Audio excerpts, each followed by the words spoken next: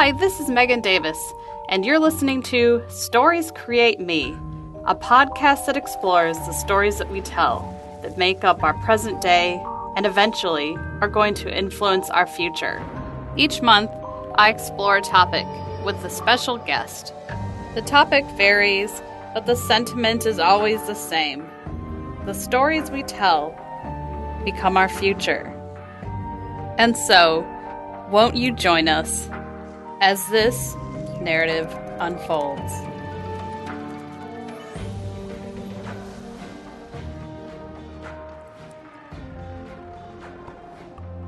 I'm Dr. John Plackett. I'm Director of Cool, which is a smart web company, and we work with businesses with their processes and try and automate as much as possible and use cool tech to, give them a bit of an advantage. And I'm also head of AI Lab, which is a new company really around educating people around artificial intelligence, debunking a lot of the myths, education, stories, and events. People who don't really have a good grasp of AI can start to learn about it and hopefully use it in their business and, get a good appreciation for it. AI Lab is quite new, is that right? It's just about to launch fully to the public. We've been running workshops for a couple of years now with it, but in the background, we've been building an online experience so that people can get AI news and learn more about it. So that's really exciting, and we've been working really hard towards that. One of the more popular shows that's been on television recently is Westworld, that delves into questions around artificial intelligence and a world where we have fully sentient, intelligent beings that aren't human, that there's something that's been constructed. One of the questions that was raised in the show that really struck me and that I can't shake is when one of the main characters first arrived at Westworld, he was shown into a room where he could choose whatever clothes he wanted to wear, whatever hats and belts, everything was laid out. And then he turned and he looked at the woman who was the hostess who showed him into the room and he said, "Are you real?"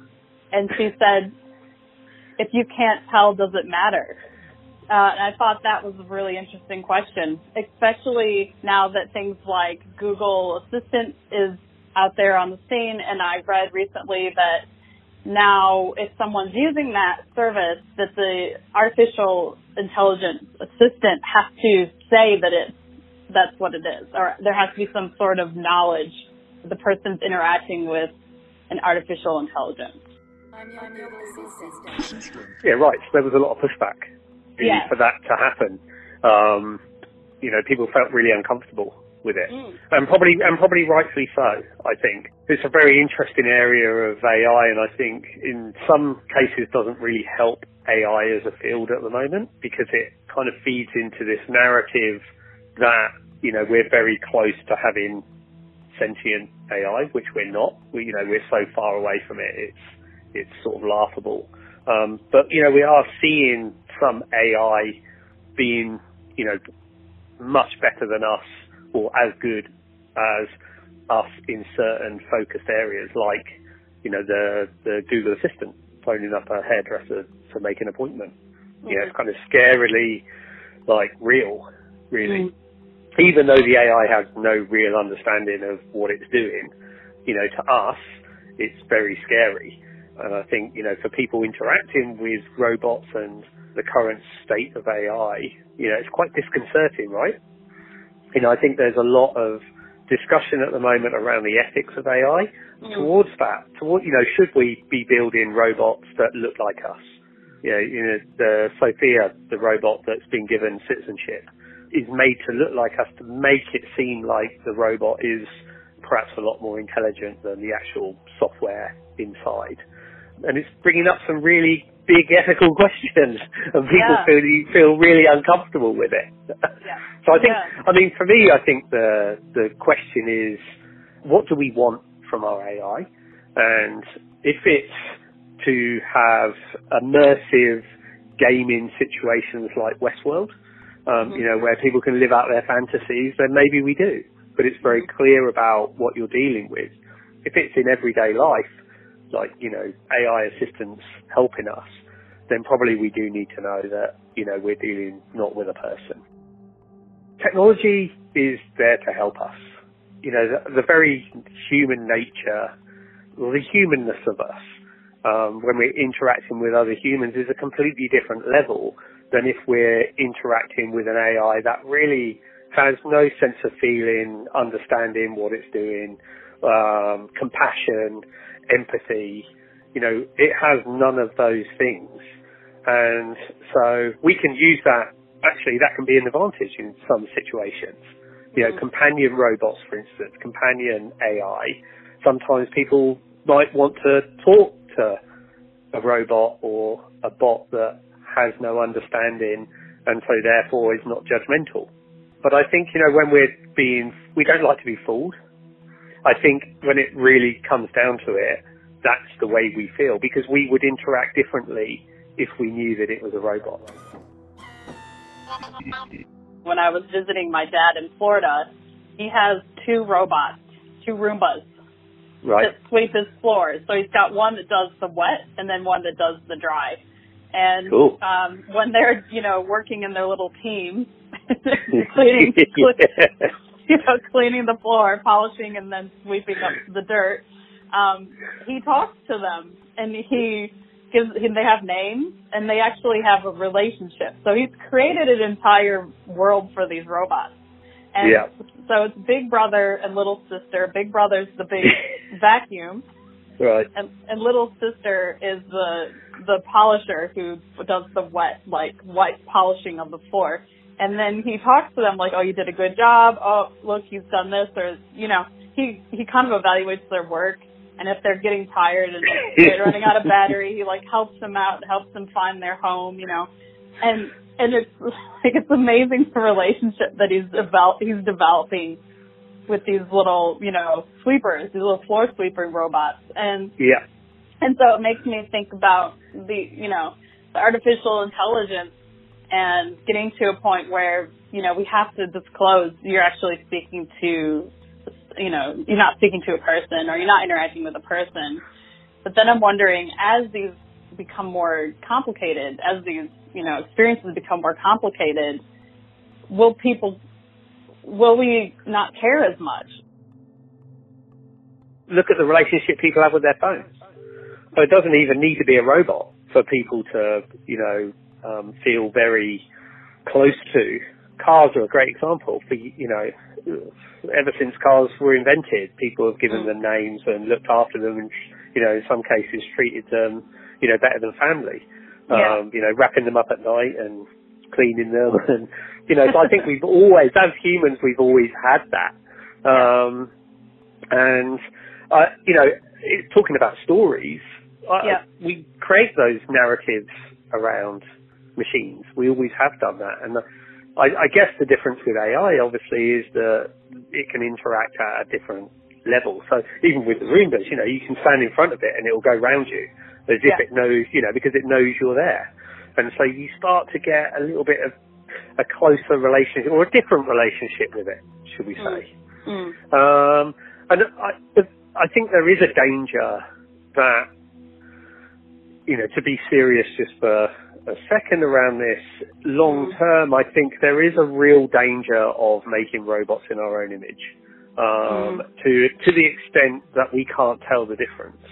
Because one thing that we're really good at through, evolution is usually reading other humans, and that the way that we can semi-predict what they're going to do, because obviously we know ourselves, and we're good at recognizing facial signs. We're quite good at reading people generally. We get fooled quite a lot of the time by people that want to con you and stuff like that. But generally, we're quite good at spotting stuff and forming relationships. And the danger is that, robots by their very nature, and AI by its very nature, is manipulated by the program inside it. And so there's a real danger then if you start building robots in the image of a human, that, you know, people can be manipulated by them much easier because they build a trust with it. And, you know, the robot's never going to tire, you know, so it could pretend to be your friend for, you know, decades. Whereas humans, you know, wear down eventually and go, okay, well, I'm not really your friend. You know, I was just trying to con you. Whereas a robot will never give up. And so, you know, there's some real dangers here, I think, in all seriousness. Whether we'll care, you know, in the long run, it's like all technology. It gets embedded into our life and we accept it more and more. So I think we will see more human-like robots in certain, and AI in certain aspects of our life. But I think generally there'll be quite a lot of pushback.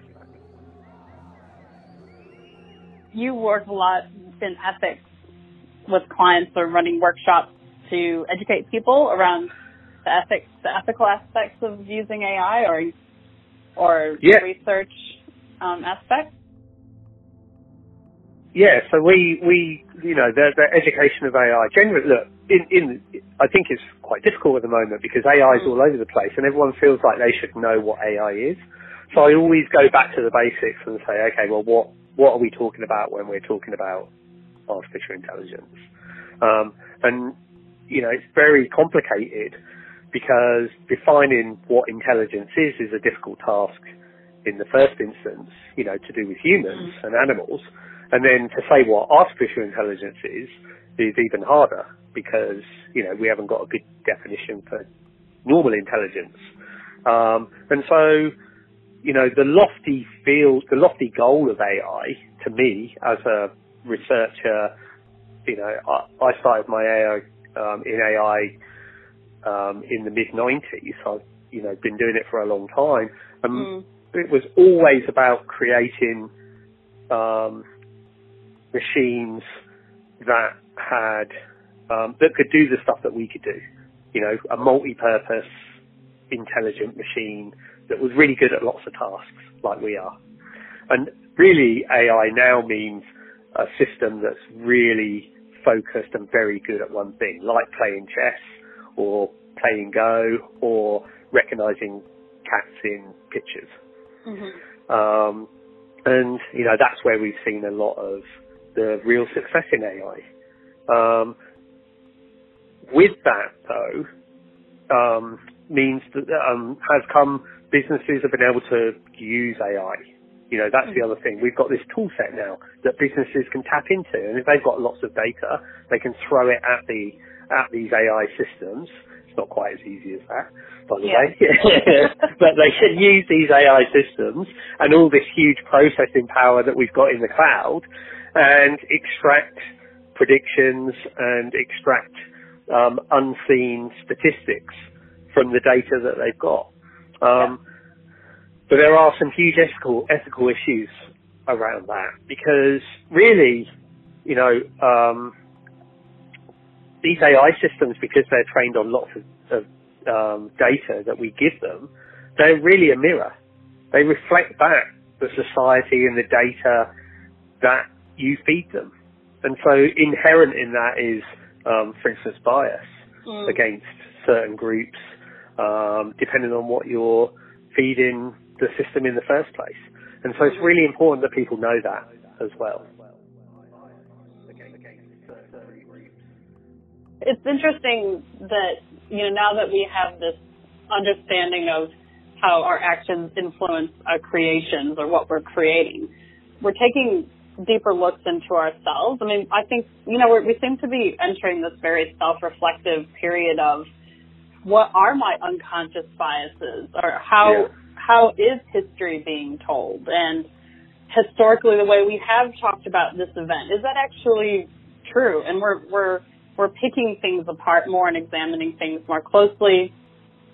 And there's becoming this new, it's probably not new, but the way that we're approaching a lot of things, we're challenging our own thinking. And I think that's exciting. I think that's a good thing. But we also then feel a little bit less secure because perhaps the way that we thought about, I don't know, the Revolutionary War in the U.S., maybe that, that was slanted slightly, or so, things like big historical events down to just, why do we have this situation in our hiring where we have, 80% white male? Why is that happening? So it's, it's taking lots of different forms, but you can see it everywhere. And we're becoming more conscious about what happens with our data when we're sharing it, what we're doing online. This is escalating everywhere. I think the whole AI-driven world that we live in, and it's weird to say that, right? Because a lot of the AI that we see or that we interact with, we don't know about, and it goes back to what you said earlier. Do we care? When personal voice assistants on phones, email spams, spam filters in emails. They're so ingrained in our life now, we just take them for granted. And, there's all this AI recommendation engines on e-commerce websites, GPS systems that plot the best routes for you in your car and when you're walking, and the health apps that are tracking everything and predicting, if you're going to get ill or have, something go wrong with you. All of these things are becoming embedded in our life. So, like you say, things are being reflected back to us as well that we never really realised. And if you look at how, I wouldn't say how easily people are manipulated, because I think that's not really fair. But I think that when you look at the sheer amount of data that can be collected on people and then used to influence you, put you in, some kind of bias bubble that just reinforces your views to take certain actions, like we're seeing in America, I think, with Trump. It makes people uncomfortable, right? It really does. And the fact that, people are being influenced, maybe for the first time they realise they're being influenced. Look, this has been happening all the time. Marketing people have been doing this for years through TV ads. Right? So it's nothing new. It's just the scale now. But also that, I think what's really unsettling now is that it's that micro-targeting that goes on when we don't realise it. So, that little ad that pops up, or even on websites now, the change in the way that the story, the narrative is fed to you. That influences you along a journey that, maybe you didn't choose. And I think we're going to see a lot more of that. We really are. And then that's why it's important, I think, that, we have a lot more transparency and, the ethical side of all of this is really put out there. And I guess we put our foot down a little bit and say, look, this is really important that we know this is happening to us. It really is. Yeah. We like to think that we've got free will, but, really we're being fed stuff that makes us happy, then feeds back into the algorithm, so we get shown more and more of the same stuff. And, I almost think, to be honest, in the storytelling that we get when we're just web browsing, that we should be made to feel more uncomfortable, to be honest, not more comfortable, because that means we're seeing stuff that, that maybe goes against some of our views, as long as it's not fake. We should be made to feel uncomfortable. So with this pervasiveness of creating these bubbles, these soft, comfortable, I guess, marketing bubbles, how do we're mindful of it? How do we start breaking out of that? Or how do we push back? Or how do we use artificial intelligence to maybe counteract that? I mean, what are the options out there for us? So one of the first things I think you can do is, really start thinking about how your data's used, how when you're logged in. So very simple things that you can do in the first instance. things like if you're logged into your email online, don't use that same browser to then surf the web, because they're probably collecting where you're browsing when you're logged in to a service. So any of the social media sites, if you're logged in one browser, use a different browser that you're not logged into anything to browse. That's things like that make a difference to your experience online. You'll see that ads will be different. Protect your privacy. Don't accept everything that's just put in front of you. So I think that's one of the first things that you can do, and the easiest things that you can do. I do think that AI eventually will be used to counter some of this as well.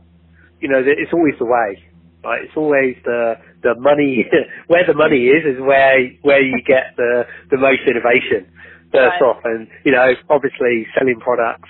So, being recommended things that you don't really want when you're shopping for something, although you do really want it because, it's very similar to stuff that you've had or you've always wanted, and the machine knows that, through your habits that, well, yes, you really want that. That's always going to be the first thing, I guess, that people or that companies are going to spend a lot of money on. But I do think there will be a big marketplace for AI tools that counter that as well. So maybe an AI, your own AI, that identifies that you're being profiled and targeted in a certain way and can counter that. So it works both ways, right? And I think we see that in security as well. So, AI being used to infiltrate and try and find clever ways to, maybe break into computers or do wrong, we'll find AI that is protecting and always trying to look after us. It's really interesting. But I think, the first thing that people can do is get educated. I always say to people, don't be afraid to read up about AI, and don't be afraid to read up and get a wide view on what's going on. Don't just rely on the news headlines as well, because a lot of them are clickbait. The primary fear around automation has always been job loss. So, one of your talks is about jobs of the future. Yeah. So maybe you could explore that a little bit. Look, it's probably one of the, I love to talk about AI, and I love to talk about, the algorithms and where, all the cool stuff that's being done. But inevitably, the question I get asked most is, well, what about jobs? What's going to happen around automation and, are we all going to be out of a job? And look, no one knows. That's the real answer. No one knows. So I think one thing that's, I guess, quite clear is that maybe looking back on history is probably not the best prediction for where we are now.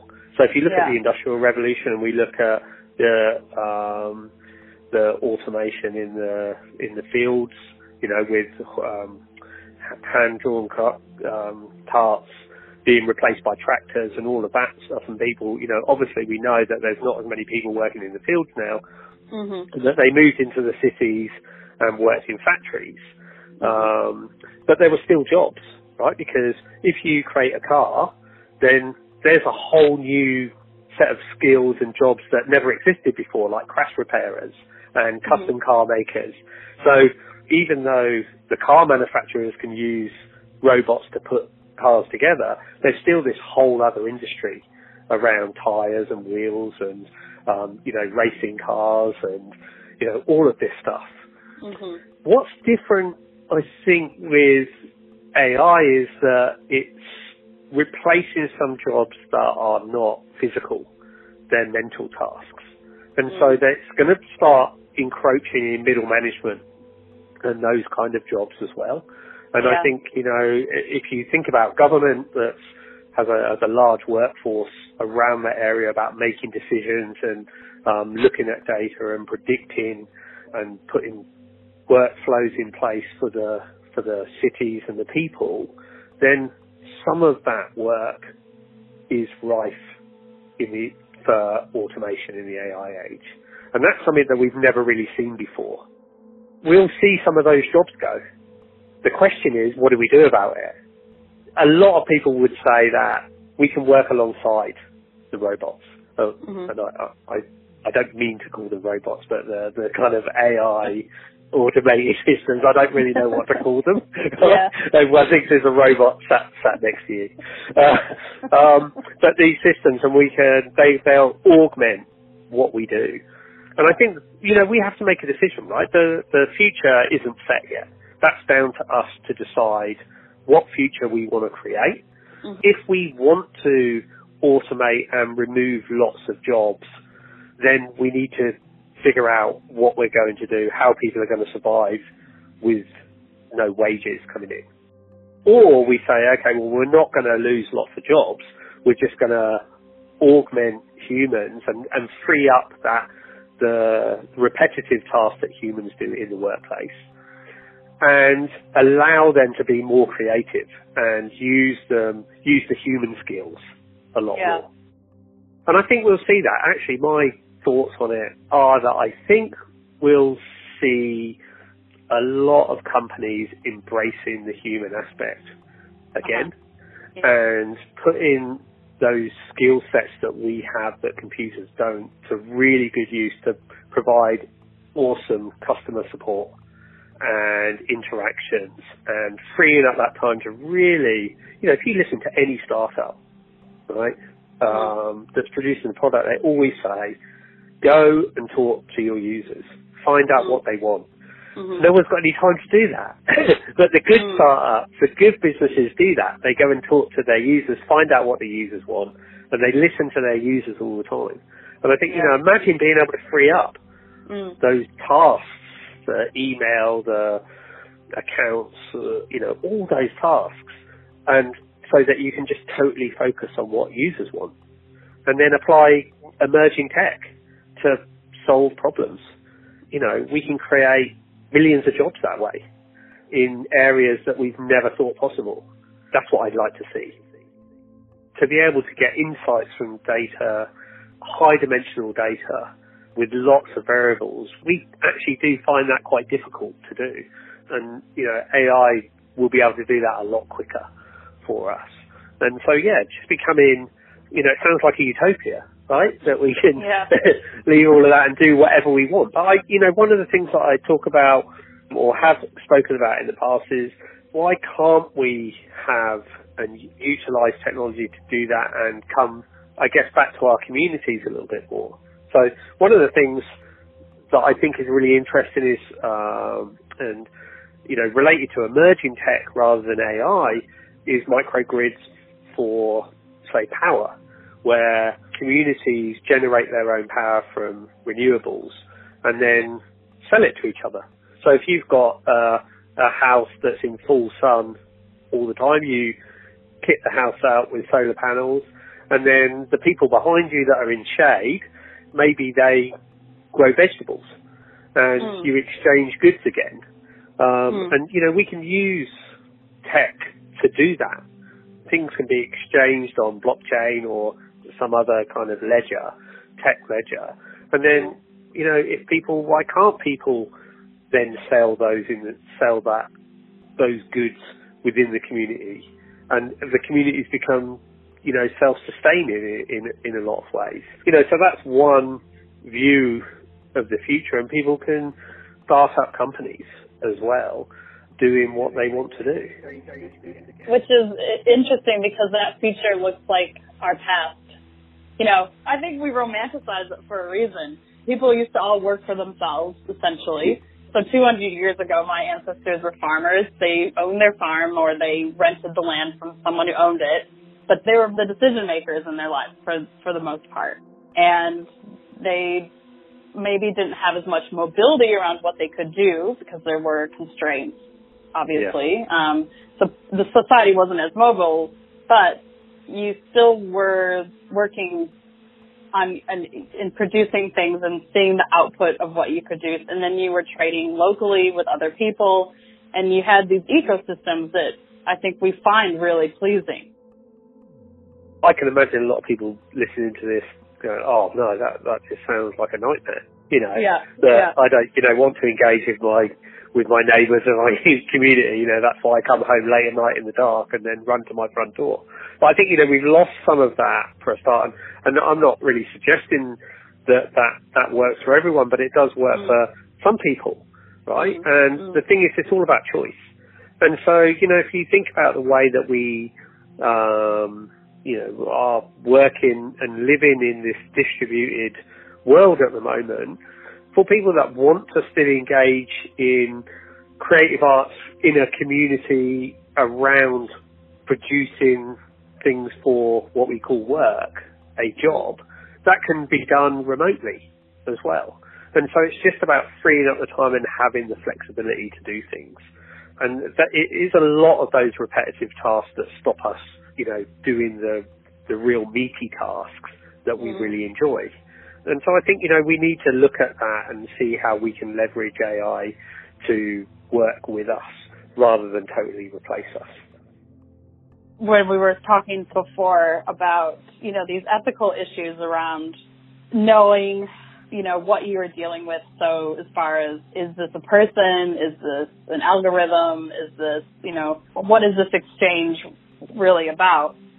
And ensuring that we have a space where we understand this is what this type of intelligence does, and this is what human intelligence does.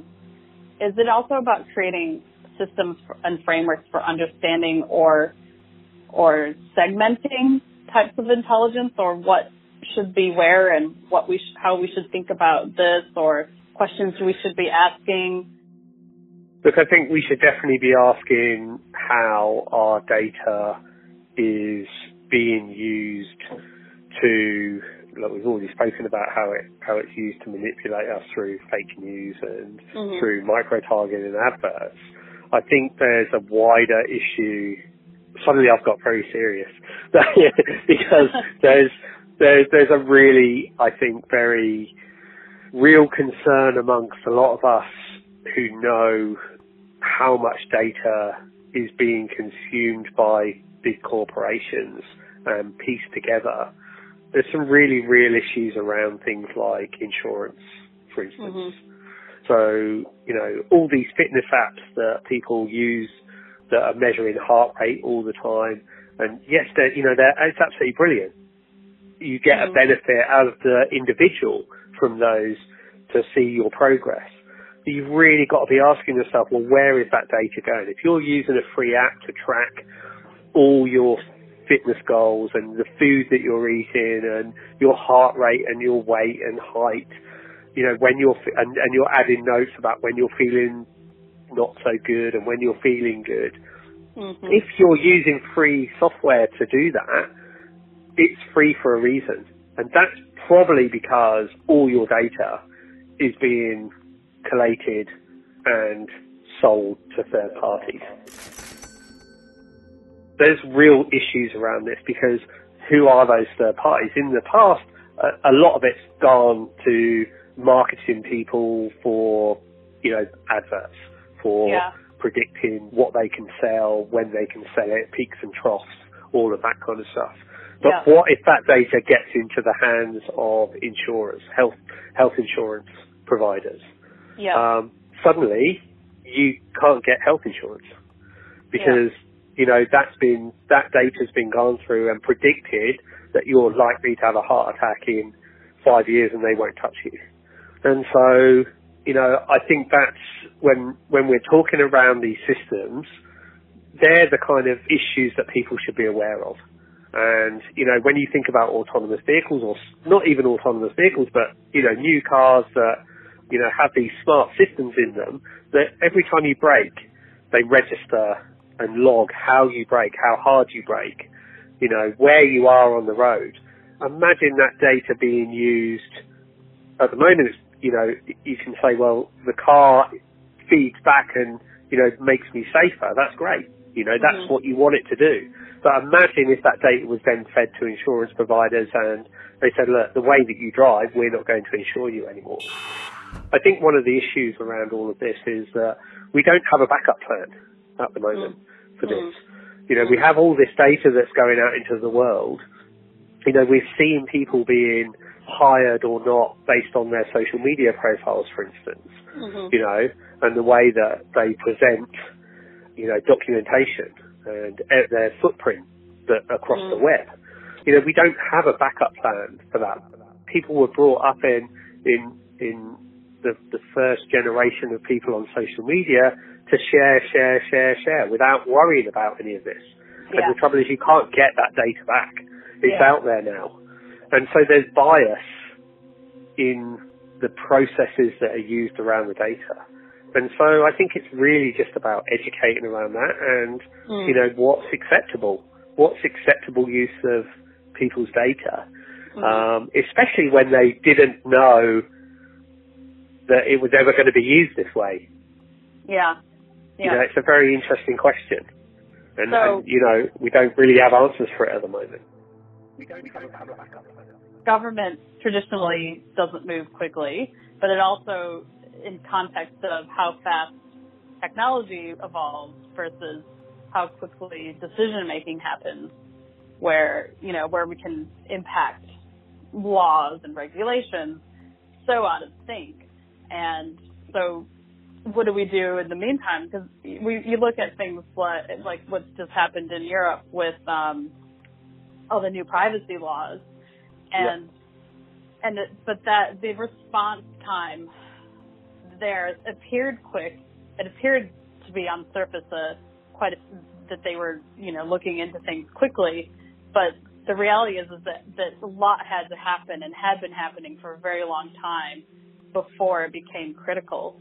And so, now we're moving. Well, and also, they also had a very strong privacy regulation to start with, right? So the new privacy laws were already underpinned by actually quite a lot of strong privacy rules in the first place.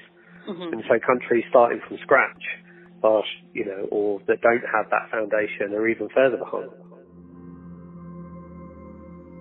Where do you think Australia sits if we look at where it sits in the scale of really great response laws, thinking, or preparation to hasn't done anything?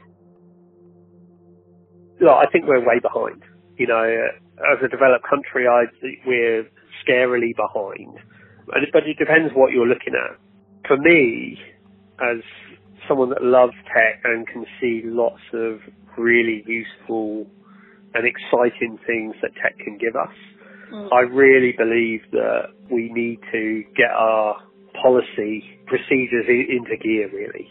Because if you look at the countries that are doing really well around the emerging tech, and especially the AI field, they've really set their stall out to say, okay, well, we want to be a world leader in this area, say health, for instance, AI in health. We have some great data that's freely available or is available, and we're going to really lead the world on AI in this area. And of course, in Australia, we've got some really good areas that we can focus on. Renewable energy is a great one to start with. I think agriculture is another one. Health is another one. We have a really good history of all of those things. But until you have a really strong government policy around the way that you collect data, the way that you can use data, the techniques that are acceptable, or what's acceptable and what isn't, businesses can't really invest too heavily in it.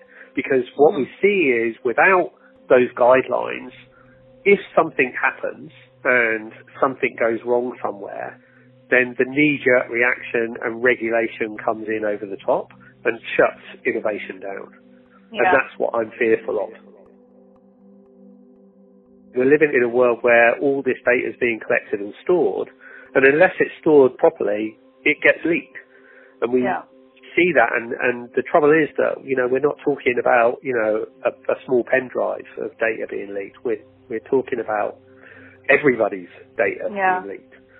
And so there does need to be some policy around how companies gather, use, and protect customer data. Yeah. And, there's some transparency in letting the customer know how their data is being protected and used. And if we have that, then that's great. Then businesses can just go ahead and do what they need to do to really create some awesome systems to do some awesome things. But until that time, it's very difficult, because if you invest all that time and effort and then regulation comes in and says you are no longer allowed to do this, then that's a very difficult situation to be in. And so I think we'll find, the countries that have really set their stall out, put policy in place, defined regulation that doesn't stifle innovation, they're really going to they've got a massive head start. And like you said, this tech moves really quickly, right? So the longer you leave it, the further behind you get, and the harder it is to catch up. Yeah. So I want us in Australia to do better. The way that people are interested in it, it's phenomenal, really. AI's moved from this highly technical, research-based discipline to mainstream, and it's fantastic. I absolutely love it, but there are dangers around it because of the sheer amount of data that is required to do the really cool stuff, and we just need to make sure that we protect people and protect their privacy and use that data in an ethical way. And you keep mentioning the really cool stuff. Like what is your top of the line coolest thing or outcome that you see happening or would want to happen in the space of AI? There's two things that really I think are amazing, and one of them isn't necessarily AI. I think I lump AI in with emerging tech as well. So I think one of my most favourite things at the moment is all the work around exoskeletons to help with mobility. So whether that be allowing humans to do tasks that they've never really been able to do, like lift really heavy things or run, very far. I love all of that. I think that's incredible. But the work now that's going on to enable people that can't walk to be able to stand again with an exoskeleton suit on, I just find that not only incredible, but so amazing. What an amazing use of tech that is. And I think, when we're now seeing that those suits being plugged into neural pathways so that the movements can be controlled by the brain, it's brilliant. I love that, and I think that we should do more of that kind of tech to help people. From an AI point of view, I love the fact that my inbox isn't filled up with spam messages. Is that really rubbish?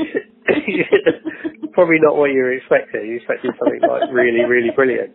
Yeah. But I think, it's those little things that you don't even realise that just make your life so much easier on a day-to-day basis. And I think, you're talking about the education aspect.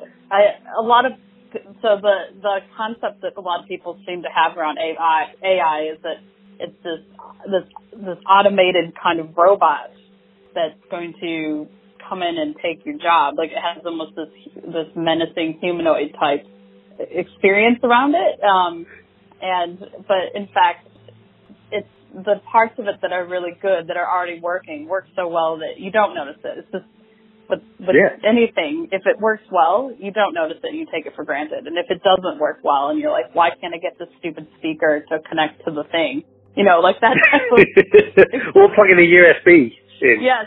Yeah. Like, why isn't it reading the signal? Why isn't that working? Then this is where we get frustrated with technology. We're like, technology is just another layer of crap I have to deal with, So Exactly. It's all around us, but the things that work really well feel seamless. and we don't even realize it's there. Which is good and bad, as we've been saying. You know, if you don't realize it's there and you're handing over like tons of things about yourself that you don't necessarily want someone to know, that's bad. But yeah, if you're able to walk again or just have a really good clean inbox, it's just like, amazing.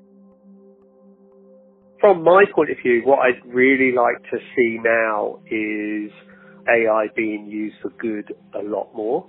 For instance, issues around homelessness, maybe identifying vacant spaces or predicting where homelessness is going to take place and then services being put in early to stop it happening, and things can be predicted, right? For instance, the job market, foreclosures on houses, and, you can predict some of these things, and AI can be used to predict those areas where this might happen, and then extra services can go in early to help prevent it or at least provide support. So I'd like to see a lot more of that going on.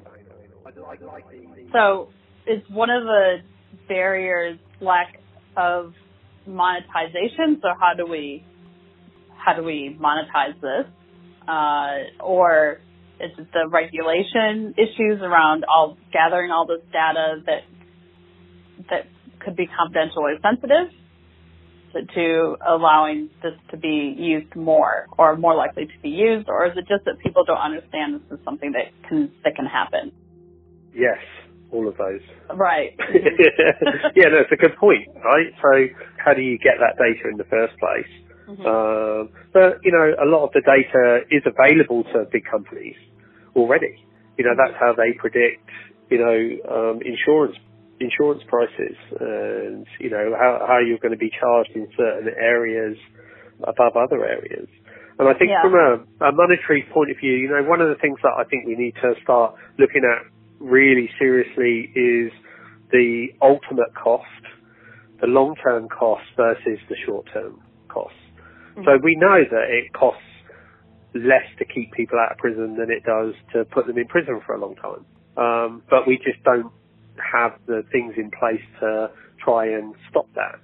And obviously the long-term effect of homelessness on society is expensive in many ways, not just monetary.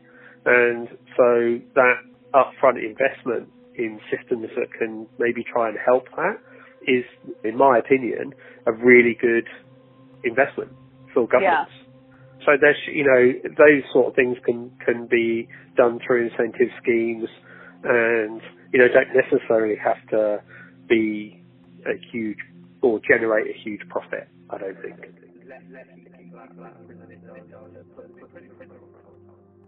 It's also job creation, right? So job creation, yeah. Yeah, because we were talking before about how AI, the fear is, the dominant narrative is that the robots are going to come and take our jobs. But in fact, if we have all these abilities to predict or proactively assist situations as opposed to allowing them to happen and then we have to deal with aftermath. If you have people who are on top of situations and then there's a mobilized workforce who go out and say, all right, so we need to talk to these people. We need to understand what's going on. We need to either, relocate, re-educate, assist, provide whatever we can. But while data can help them understand a situation, only talking to the people that they need to help is actually going to solve the problem. They have to be able to have meaningful conversations. And that's what people do really well. This is what we're good at. We do it really well, right? We do it really well. That's what we're good at. Yeah, exactly. And it's fulfilling. If you talk to doctors, I was lucky enough to talk to a surgeon last night, who travels abroad, and, does operations in remote places to help communities. And he was saying that, he'll do operations, maybe 12 a day, right? Wow. For 12 hours. And I said to him, I've always wondered how you feel at the end of that. You're on your feet all day, you're doing a really high, you're repairing people. That's a very skillful, focused job. You know, how do you feel at the end of 12 hours? And he said, elated, and that's incredible. Yeah. And because he's, giving back and helping people, and he's not burdened, I think, when he's away by, maybe politics or maybe the world that we have around us. He's just focused on doing good for that 12 hours, nothing else to worry about. And I think we can use tech to hopefully free up some of our time to allow all of us to do that kind of thing. And there's a huge incentive, I think, for governments to, provide that kind of funding or support for companies that want to do that. We're moving into a space where people are becoming more and more disillusioned with systems. We have people who are increasingly probably getting disgruntled with feeling disenfranchised, unheard, left out. And if we're able to harness that energy and put it somewhere where we are creating demands on the government to provide actual resources, so rather than, being the person who's saying, why don't I have this, why don't I have that, I'm going to go out and make an emotional voting decision that might later not be the best decision, but, but at the time it made sense. But if you have a government that's proactively solving problems and finding new and innovative ways to solve these problems as they're happening or before they happen, people aren't going to get upset, and they're going to have a lot more headspace to think about, what do I want?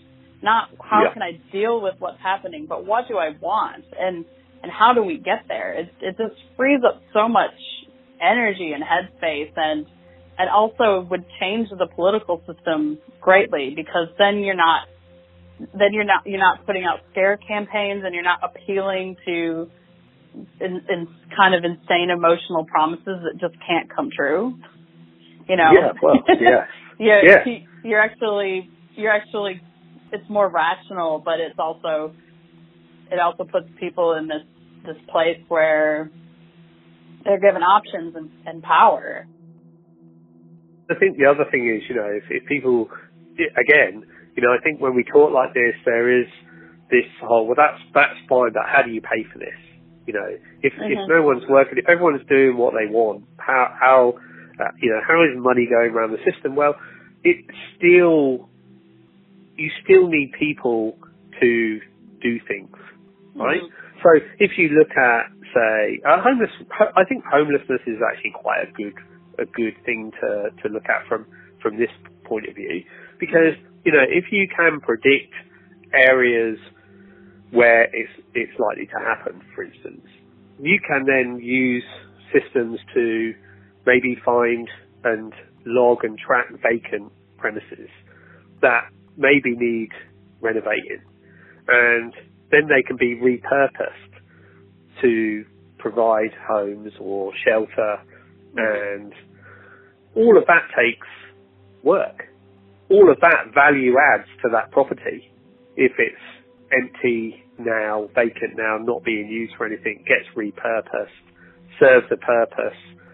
All of that then feeds back into the community, makes the community better, and you get people engaging and, can generate other work for people, other opportunities that were never there before. And, I think that's what we need to focus on. And, I think there are some real opportunities in this area to, turn our attention to some of the big problems that maybe have been missed a bit. I think one of the issues, actually, one of the things that really strikes me at the moment is that, especially with AI, it is in the news a lot. And a lot of the cool stuff is, robots doing backflips and things, which isn't actually AI, right? Yeah, it's just, sensors and things that have been around for a long time. But a lot of it is visual. And that's because it tells a good story. And I think, one of the, like we were saying really, about your email stuff that you can't see, I think, that some of the really huge opportunities are, design around materials, for instance, that new materials with new properties that we've never developed before. And, I know that there are teams working, research teams working in this area to try and get some AI systems to, come up with new materials with certain properties. And, that can make a huge difference because then we can build, say, lower cost homes or insulate places a lot cheaper and a lot quicker than we ever could before to make spaces more habitable. So it doesn't cost a fortune to do that. We're already seeing houses that are prefabricated that fold up and then can be shipped on site and put up in a few hours for, a small amount of money. And so I think if we can turn our attention to more of the things that maybe are hidden, but really value add in life, then that would be a good thing as well. I think because humanity is, we're coming out of a very long past that's been very violent and really, not too fun. But we're coming into a point where we're questioning things and, the world economies are becoming so intricately linked that having another world war would be devastating on so many levels, not just loss of human lives, but just our interlinked economies. We're becoming more and more reliant on each other. So now we need to think about things differently. And we have a lot of opportunity to do that, to tell different stories. So we don't have to tell stories about destruction anymore. We've got a lot of that in our past, but that doesn't have to be our future. No. So, how do we start? Because this part of your education process is about creating new stories, new ways to think, new narratives. And it feels uncomfortable, I think, because we're not used to having these types of opportunities. We don't have anything to reference. No. And I think the other thing is that it's actually quite tricky to understand as well because you can't see it. So unlike physical objects that can be pulled apart, and, we do that as children. And we take, mum and dad go out, you get the clock, it's the heirloom, and you pull it apart to find out how it works. Can't put it back together again. Right? Yeah. But, we're inquisitive like that. But the new inquisitiveness is reverse engineering software programs for kids. Because that's really, all around us and everything that's, cool in the world is these gadgets that do all this stuff. But, for many it's very, very difficult to understand how any of this works. And that does put a lot of power in certain companies. It gives them too much power in a way. And it's, like you say, really it's just about education. It's, a lot of these systems, a lot of these systems that are touted as AI systems are just smart systems. They're not really true AI, a lot of them. They don't use tools and techniques that have come out of artificial intelligence research. They're just actually quite smart. They've got quite a lot of data in them, and we've got a lot of processing power to search a lot of different paths. So they're just really if-then statements. If, this is ticked, then do this. If this is not ticked, do this. If they filled out this bit, do that bit. And so they're not actually that smart. They just seem quite smart. And if we can educate people around that so that they can start spotting the difference between a smart system and something that actually is maybe learning a little bit and adapting, then I think, that's a good start, really. That's a good start because that allays a lot of fears then. If you think about, going back to the Roomba, it seems quite smart when you look at it, but it's predefined rules. But we're easily fooled into thinking, wow, that is super smart. There's some real intelligence going on there, right? Yeah. And so we start naming it and buying it birthday presents. They construct an entire inner reality for these little robots. Yeah. Exactly. And so it's just understanding that. Yeah. Really. Yeah. And I guess like any technology, I'm lucky enough to, talk to, quite a lot of the next generation, coming up, and because they do, they build some cool stuff, and they're much more aware of the issues around privacy and data and sharing because they've lived it and seen, the effects of sharing photos and personal information. And, they're much more educated around that. So I hold out a lot of hope, really. Yeah. I do. Some more ethical choices because the education is there through lived experience. It doesn't feel nebulous or like it's not connected to them because they've already felt ramifications. Yeah. Directly. Or seen it. Yeah, exactly. Yeah. Most of them fail it directly, but, definitely seen it and seen the effects of it. Because it's widespread and there's no escape from it as well.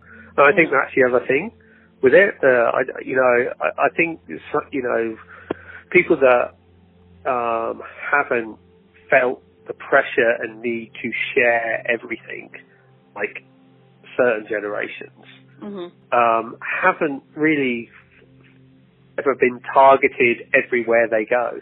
But as soon as you start relying on tech to the extent that that's what defines you as a person, like how many followers you have, how many people like what you say, and that starts defining you as a person, that's great, right? Because it can build a community and you can engage with people and never be lonely. But it's also really bad because you can be targeted. So what happens if those likes don't happen? What happens if people start attacking the way that you look online from every angle, and there's no way to take it down or get rid of it. And so I think we are seeing a generation now coming up that are well aware of those issues because the generation above them have unfortunately suffered at the hands of all of that. And so the younger generation that are coming up now are being educated by their parents, schools are taking it on board. And I think we're going to see a generation that have actually become a lot more private online. Yeah.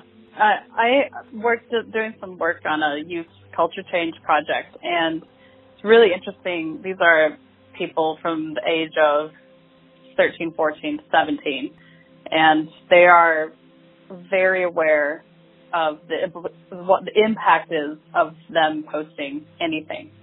Yeah. It's, they really weigh it up. They really think about it. They're extremely educated about it. And, and while I was interacting with them, I was thinking, these are people that are already thinking in really complicated ethical terms. Yeah. In the ways that I wasn't when I was their age. I was thinking about what I was reading, so maybe really big concepts around religion or philosophy or, things that you read about in school, like the reading list that you have to go through if you're in college, your college prep, all these, so I was thinking about these really big terms, but they're thinking on very, very directly personal levels that I've just started thinking about, like let's say the last 5 years. Yeah. So it's really interesting. It's almost like they don't have to think about, consciously think about it. It's almost like, they can make decisions around what they're sharing and not sharing very quickly. Yeah. And maybe the consequences of that as well, very quickly. I think the other thing that's fascinating about that is that, they're thinking actually quite deeply about data. And what that does is that then empowers them to, if they do start companies, to maybe have a framework around data in them that other people don't have. And to think about, how do we use data for good? What do we collect on people? How do we use that? Still going to get bad actors, but I think, because they having to think about it from quite a young age, they're actually very attuned to that. And that means that they'll probably use data in ways that we've never even thought of, which is really exciting. What if we do this? What if we, put this technology with that technology? It's really exciting. And I think, we will see, personally, I think we'll see a lot of technologies being merged by new companies that have been started up out of colleges and universities with very strong data privacy and ethics, because they kind of know that that's going to be the future.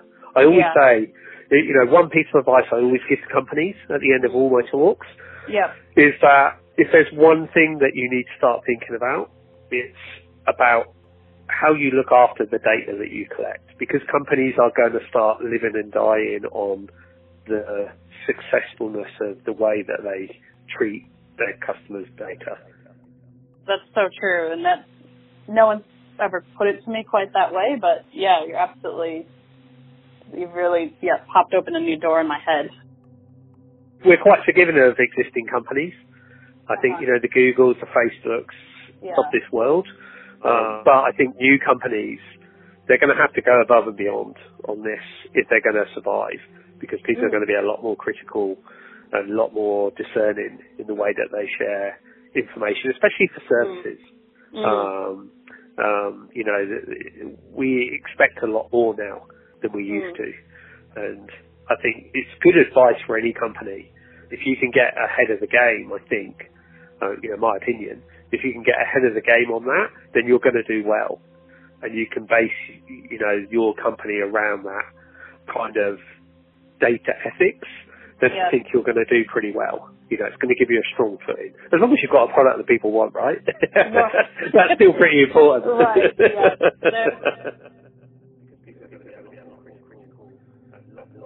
That is part of the formula. You do have people have to want what you've got, but if you've got that down, then the other side is that the ethical treatment of not even, it's happening across a lot of industries. We've got a lot of information now at our fingertips, and we can understand the implications of what we purchase, where that goes down the supply chain. We're thinking differently about everything from the food we buy to the clothes we buy to where we choose to go on holidays to how we access information. All these doors are opening up to people, and they're thinking in new ways about things. And it's exciting. And when you look at, these really young people and how they're thinking ethically from a very young age, I don't know. I don't think it's really all that bad. I don't think the robots are going to get us. Ultimately, right, we're creating these intelligences, and they're learning from us. So if we get better, they're going to get better. That's right. And I think going back to the beginning, in a way, of our talk, that the way that we're reflecting on the data that we're collecting and the biases that are in the data and the data that we're feeding these AI systems, there's a lot of work going on to make that better, to make those systems, to try and get some of that bias out, which in turn means that, because in order to get that bias out, right, we need people that can spot the bias in the first place, which means a more diverse workforce in companies and people that make decisions around this, because that's where that bias comes from in the first place, from lack of diversity and lack of voices. And so companies that want to get rid of the bias out of their data and out of the systems that they're providing to people, the only way that they can really do that is to employ the right people to do that and get some kind of diversity to be able to spot the bias in the first place. And so, I'm really optimistic about it. I really do think that we're already seeing a change, and I think we'll see a sea change. One way I like to describe the future is it's like Tinkerbell. You have to believe. What do you You know, you have to believe, and you have to clap your hands, and you have to believe, and Tinkerbell will come back to life. So, you know, exactly. so we have to believe in our better natures. We have to believe that we'll be all right. Or, you know, there's pragmatic people like Henry Ford said, whether you think you can or you think you can't, either way you're right. Yeah. But I think the steps are all there. The understanding is developing, and I'm looking for. I wish that I could live another 100 years. I really do, because I want to see what happens. We're in a crazy moment in history, you know, where, you know, space travel is coming back. We may be in a position very shortly where it's possible to get from one side of the planet to the other in a few hours. We're living in a world where, you know, people are being able to walk again, that had no chance, and have a quality of life that they never felt possible. It's just amazing. It's an amazing, incredible time to be on this planet, I think. You know, really quite a fundamental shift in the way that, you know, that everyone can live if we get it right now. You know? Yeah. And we just need to work hard on it. Yeah, and we'll make mistakes. We can't beat ourselves up, you know. No, exactly. We'll make mistakes. We will. Yeah. But we have never had such an unprecedented ability to learn from our mistakes as we have right now. Yeah, that's right. That's our advantage. Thank you for listening to this episode of Stories Create Me. Thank you to all my guests, and I'd also like to thank my sound designer, Kyle Barber Hoffman, for creating the magical sounds that you hear while listening. Join us next month when we'll continue to explore the stories that create our world on Stories Create Me.